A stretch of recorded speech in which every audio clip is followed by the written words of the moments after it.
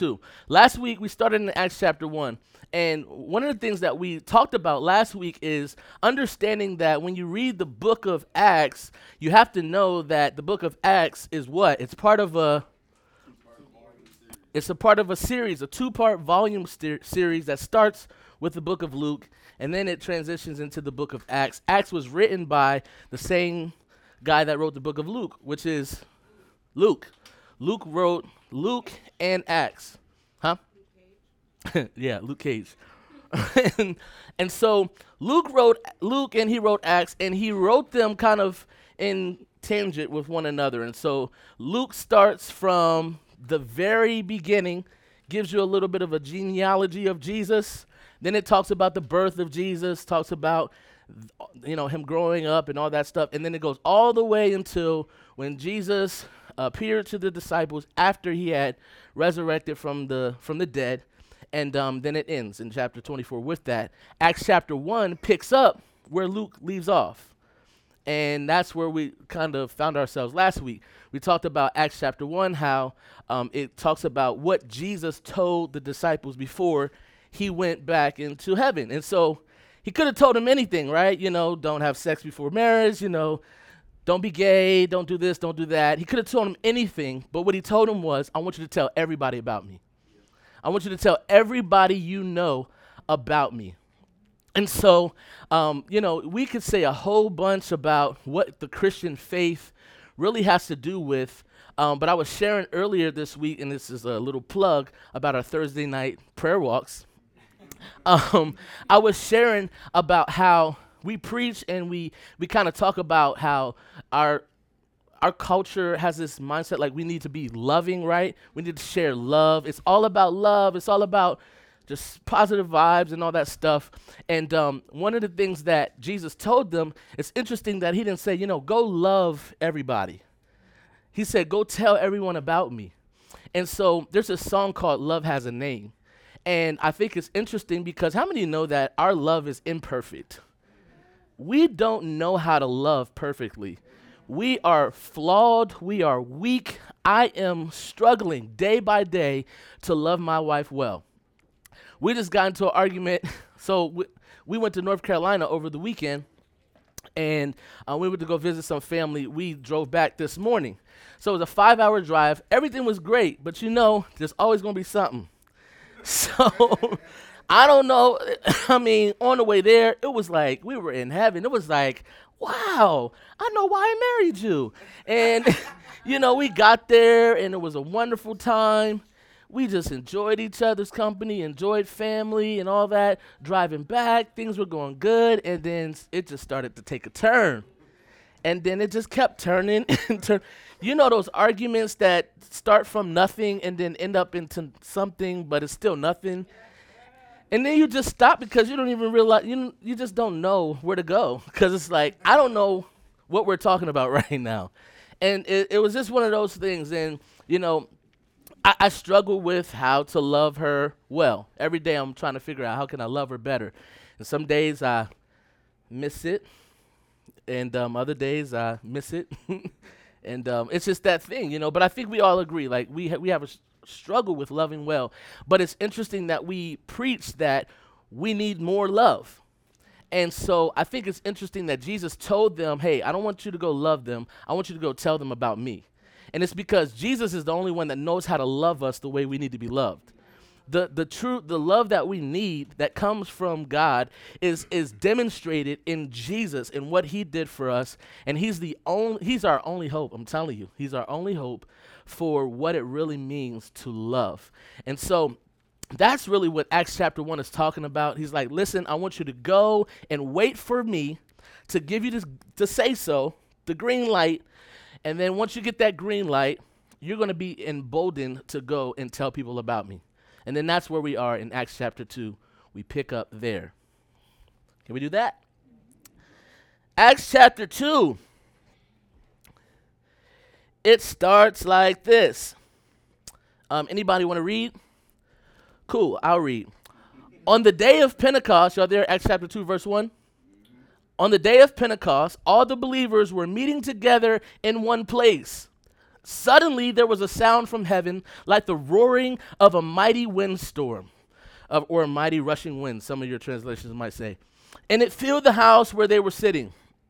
Then what looked like flames or tongues of fire appeared and settled on each of them. And everyone present was filled with the Holy Spirit and began speaking in other languages as the Holy Spirit gave them this ability, or gave them utterance, some of your translations say. And so we'll stop right there just for a second. Most of the time, just talk to me about this. What's happening right now? Too much. Start from verse 1. We got 4 verses here. So what's going on? They're in an upper room on the day of Pentecost.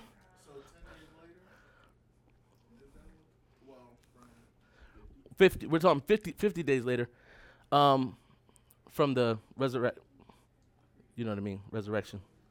Because he said 40 days after he resurrected, he met with. So you're saying 10 days from there? Yeah. Okay, go for it. Huh? 10 days after he ascended. Right, ascended, not the resurrection though. So they're in this upper room, 50 days after resurrection, 10 days after ascension. They met together. Praying, They're praying. seeking the Lord. There's a sound. From heaven. Sound from heaven, violent wind.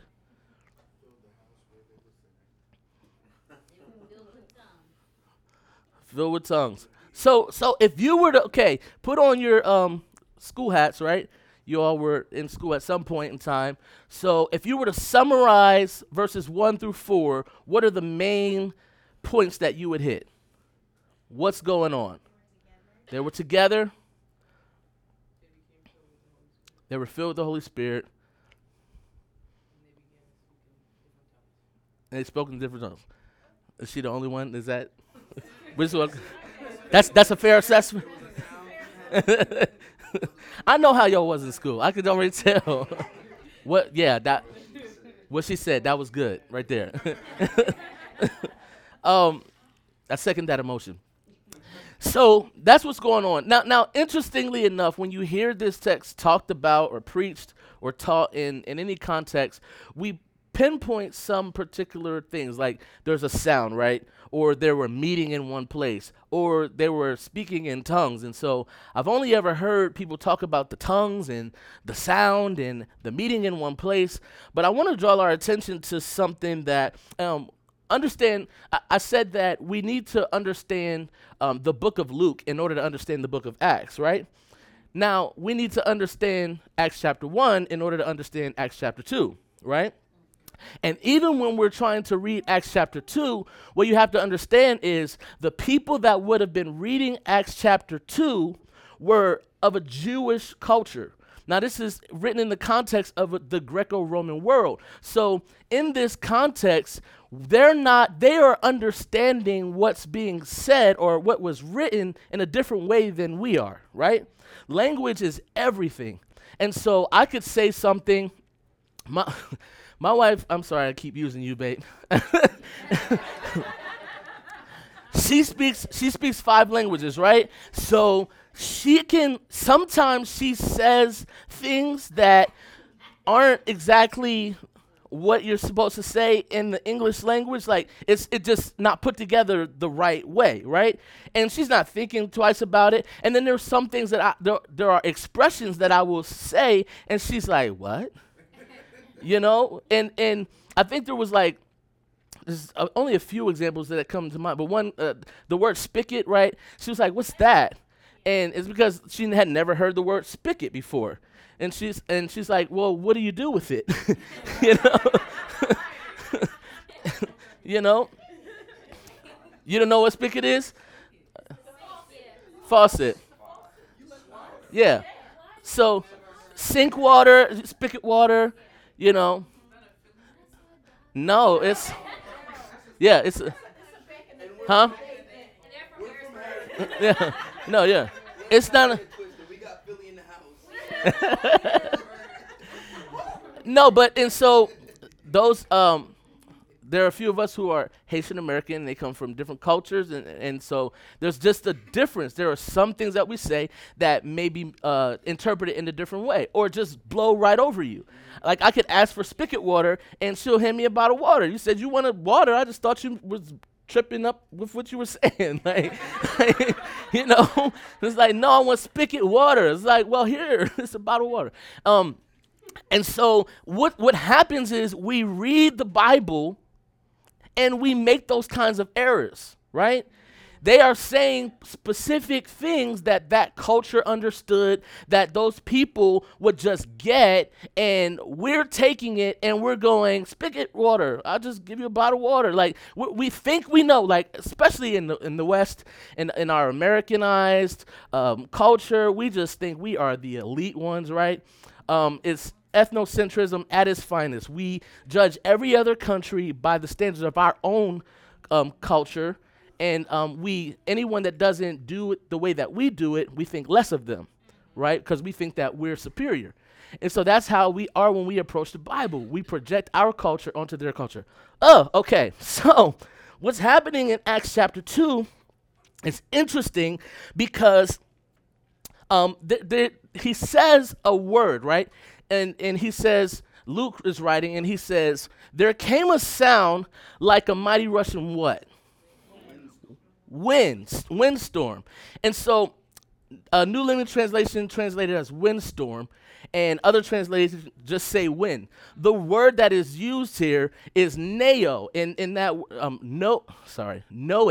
And that word means wind. It also means breath or spirit. It's where they get the word pneuma, which is the Greek word for breath, wind, or spirit. And so anytime you see this word wind, they're not necessarily thinking about the elements. In our Christian community, for some reason, we are fixated on the elements. We love precipitation. I mean, you put some precipitation in a song today, and you've got a hit worship song, right? Just rain, send your rushing fire. Like, we love fire and wind and rain and the storm, and you know. I don't really know what that's about, but the emphasis was not wind here in this text. And so the emphasis, what they were really understanding was there was this breath, there was this spirit there. And so go to Genesis chapter 1, because the same idea is presented here in Genesis chapter 1. Remember, the Greek word that they used here was noe, which comes from pneuma, which means breath, wind, or spirit. Genesis chapter 1, verse 2. Somebody read that, verse 2. The earth was formless and empty, and darkness covered the deep waters, and the Spirit of God was hovering over the surface of the water. All right, and so it says the Spirit of God was hovering over the surface of the waters, right? Now this word spirit is the ruach of God, which means the same thing, breath, wind, or spirit. And so understanding that God created the world, how?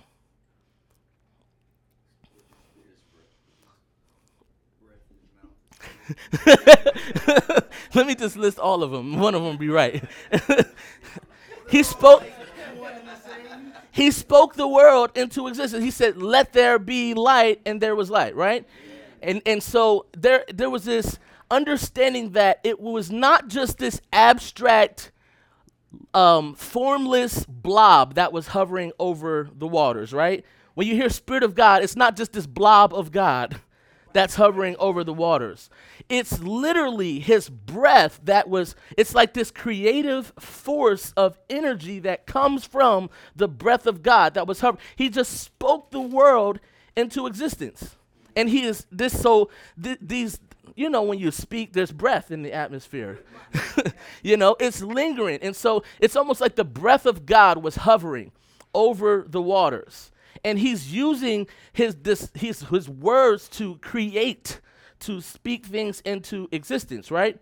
And so when you go into, so this same word that we're translating into the Greek, which is pneuma, it's also wind, spirit, and breath. And so when you actually understand what's happening in this moment, it's not just this mighty rushing wind of hurricane that comes into the room. It's not just this lifeless, formless nothing that comes into the room that makes you feel like, ooh, something's here. It's literally the word of God sweeping into the room. Now, remember, what are they waiting for?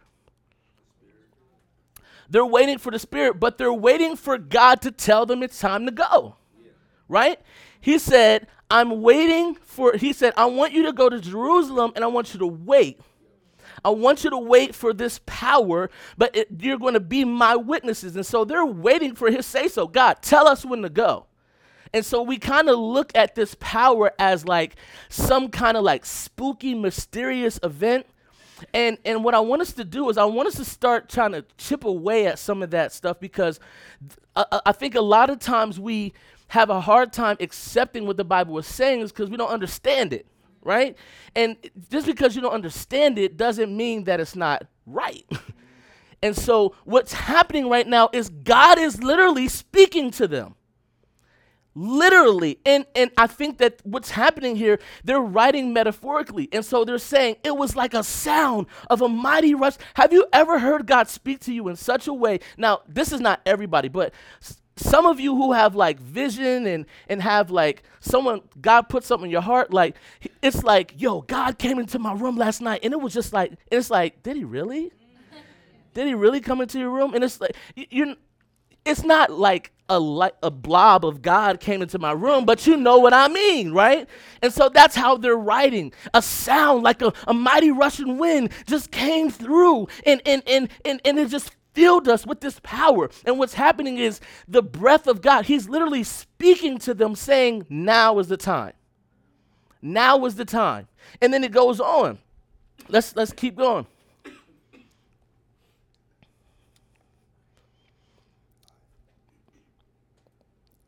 It says,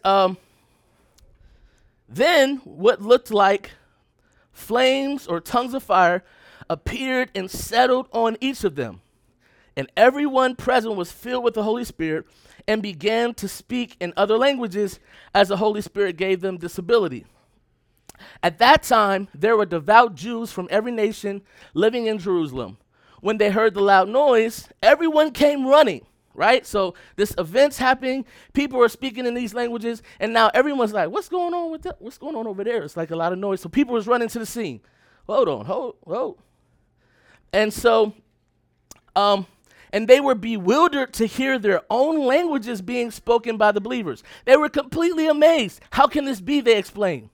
These people are from Galilee, and yet we hear them speaking in our own native languages. Here we are, Parthians, Medes, Elamites, people from Mesopotamia, Judea, Cappadocia, Pontus, in the province of Asia, Phrygia, Pamphylia, Egypt, and the areas around Libya and Cyrene, visitors from Rome, both Jews and converts to Judaism, Cretans and Arabs, and we all hear these people speaking our own languages about the wonderful things God has done. And I am telling you, 30 years in the church, and all I've gotten from that is, they spoke in tongues. They spoke in other languages. But you have to understand that, and I think our tendency is to kind of focus in on whether or not it's possible for that to happen. You know what I mean? It's like, now, so you mean to tell me that I should be able to just speak in Spanish? Right? You mean to tell me, so I should just be able to speak in Chinese, right?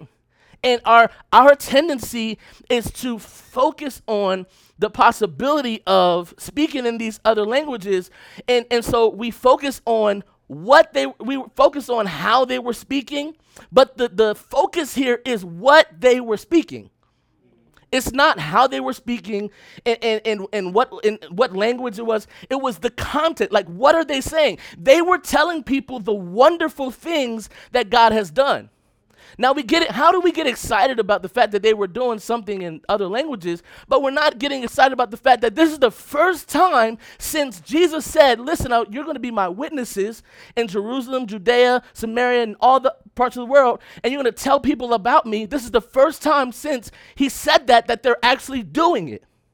The very first time. They actually get a chance to tell, like he appeared to them. Like he rose from the dead. Now, if you were the person who saw someone died and then came back to life, and he was like, I want you to tell everybody about me, but wait, not yet. Then he finally gives you the say so. You go and you're like, okay, finally I can tell somebody. Like, who just called me today to tell me? My mom just called me today to tell me something that she was really like excited about, right? We always want to tell somebody when we're excited. Jenny will call me at the drop of a dime over something she's excited about, right? We're my people who just got to tell somebody. Every time something exciting happens to you, you got to call someone. We're my people who are, now where are the people who are the ones that get the calls from excited people? I feel your pain. I understand. And the struggle to be as excited for them as they are for themselves, right? Wonderful, yeah. And so they're excited. We finally get to tell somebody, I saw this guy rise from the dead. He was dead. He came back to life. This is crazy. All the wonderful things that God had done. And so they're telling them this, but our tendency is to be like skeptical. And it's even happening in the passage. Look what it says in verse 12. It says, they stood there amazed and perplexed. What can this mean? Isn't that what we ask? Like, what does this mean? Like, how does this really apply to us today? Like, it says, what does this mean? They ask each other, but others in the crowd ridiculed them, saying, they're just drunk, that's all. They're just drunk, right? We try to figure out, that didn't really happen like that. I'm sure it was some kind of other situation going on. And so we don't really accept the Bible's testimony because it has these things that kind of sound a little, I don't know about that, right? But when what happens is we focus on the wrong things. The point of this is they were waiting for God to tell them to go. God gave them clearance to go, and they started telling people the wonderful things that God has done. They were emboldened to tell people the wonderful things that God has done. Now, if you don't think that's miraculous, cool. I get why you think that. But here's why you need to know that is miraculous. It's because they were killing Christians. They didn't like people who were following Jesus.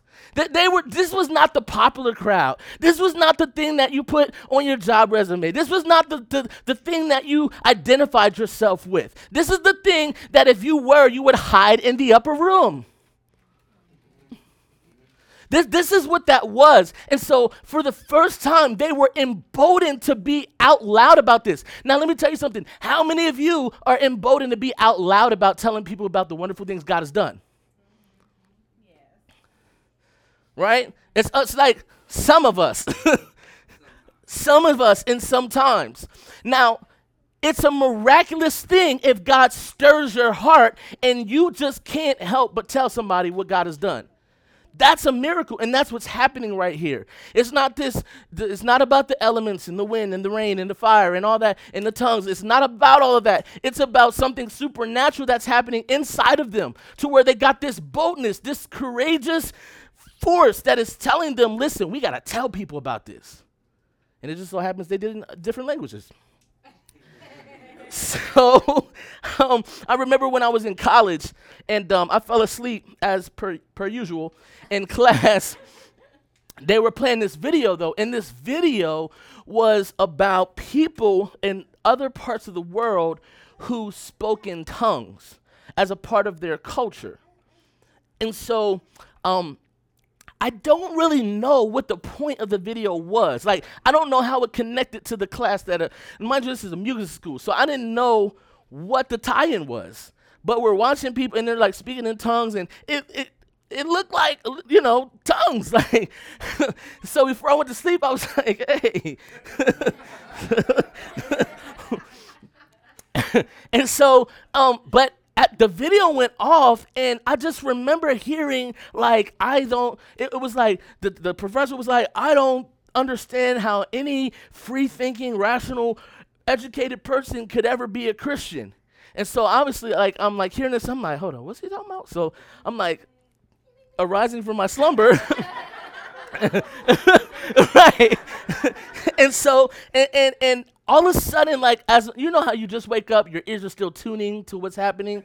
So as my ears are tuning into what's going on, it was like a free-for-all bashing against Christianity. It was like, you're a dummy, you're a dummy, you're a dummy for being a Christian, yeah. And it was like all these people just like, I can't understand why you people would ever believe such a thing. It's so phony, it's ridiculous, it doesn't even sound logical, and all this stuff is going on. And I'm just sitting there like,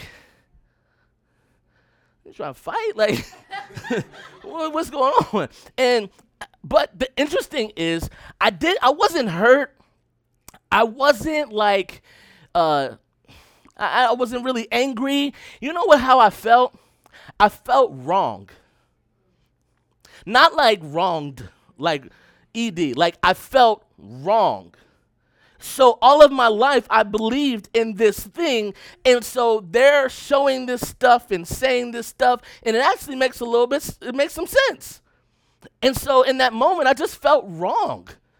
Wrong about what I thought I believed in, wrong about, unsure about, like, is this even worth fighting for, And so I'm sitting in there, and I wasn't the most participatory student. Is that a word?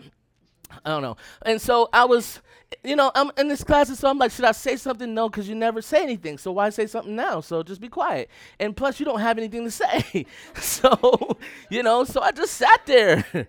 And then I left the class, and I was just like, man, what's going on, And it's just that gloom and doom, do I even believe? No, I don't believe. I don't know if I believe. And it's all because I was presented with an idea that sounded right, sounded great, it was logical, but I didn't have any understanding of what this book was talking about and how it really anchored and influenced my faith. Right? And so if you walk away from the book of Acts, and especially Acts chapter 2, going, they spoke in tongues, you don't have a leg to stand on when it comes to being sure of your faith, because the point of this is not speaking in tongues. The point of this is not the sound of a mighty rushing wind. And I've heard sermons about the sound, right? There's a sound. And there's a sound from heaven, and he's coming with this sound. And I wonder if I got 5 people in here tonight who's willing to release the sound into the atmosphere. And we talk about the sound, but it's not about the sound. It's very simple. It's very, very simple. It's about the wonderful news about what God has done. And that's anticlimactic, right? It feels like, oh, the wonderful news about what God has done, right?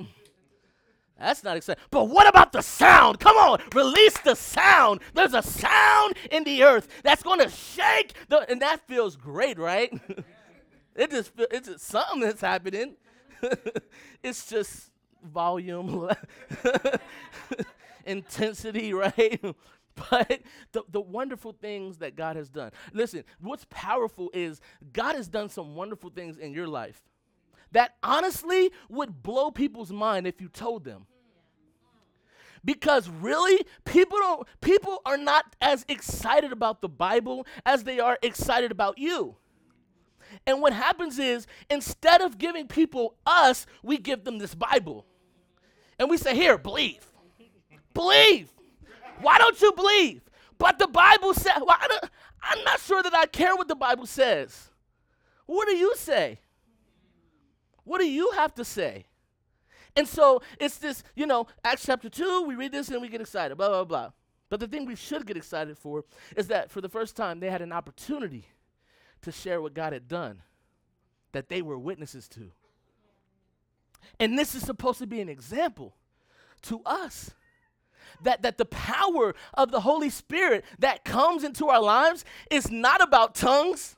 It's not about the releasing this sound and getting emotional. It's about being emboldened to share with people what God has done. That's what it's about.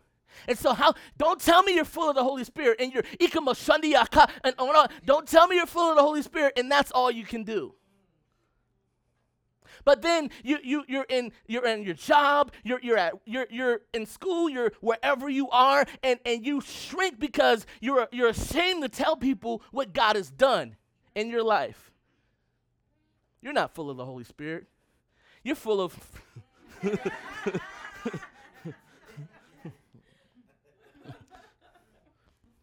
And what's interesting is whether we believe it or not, they believe this.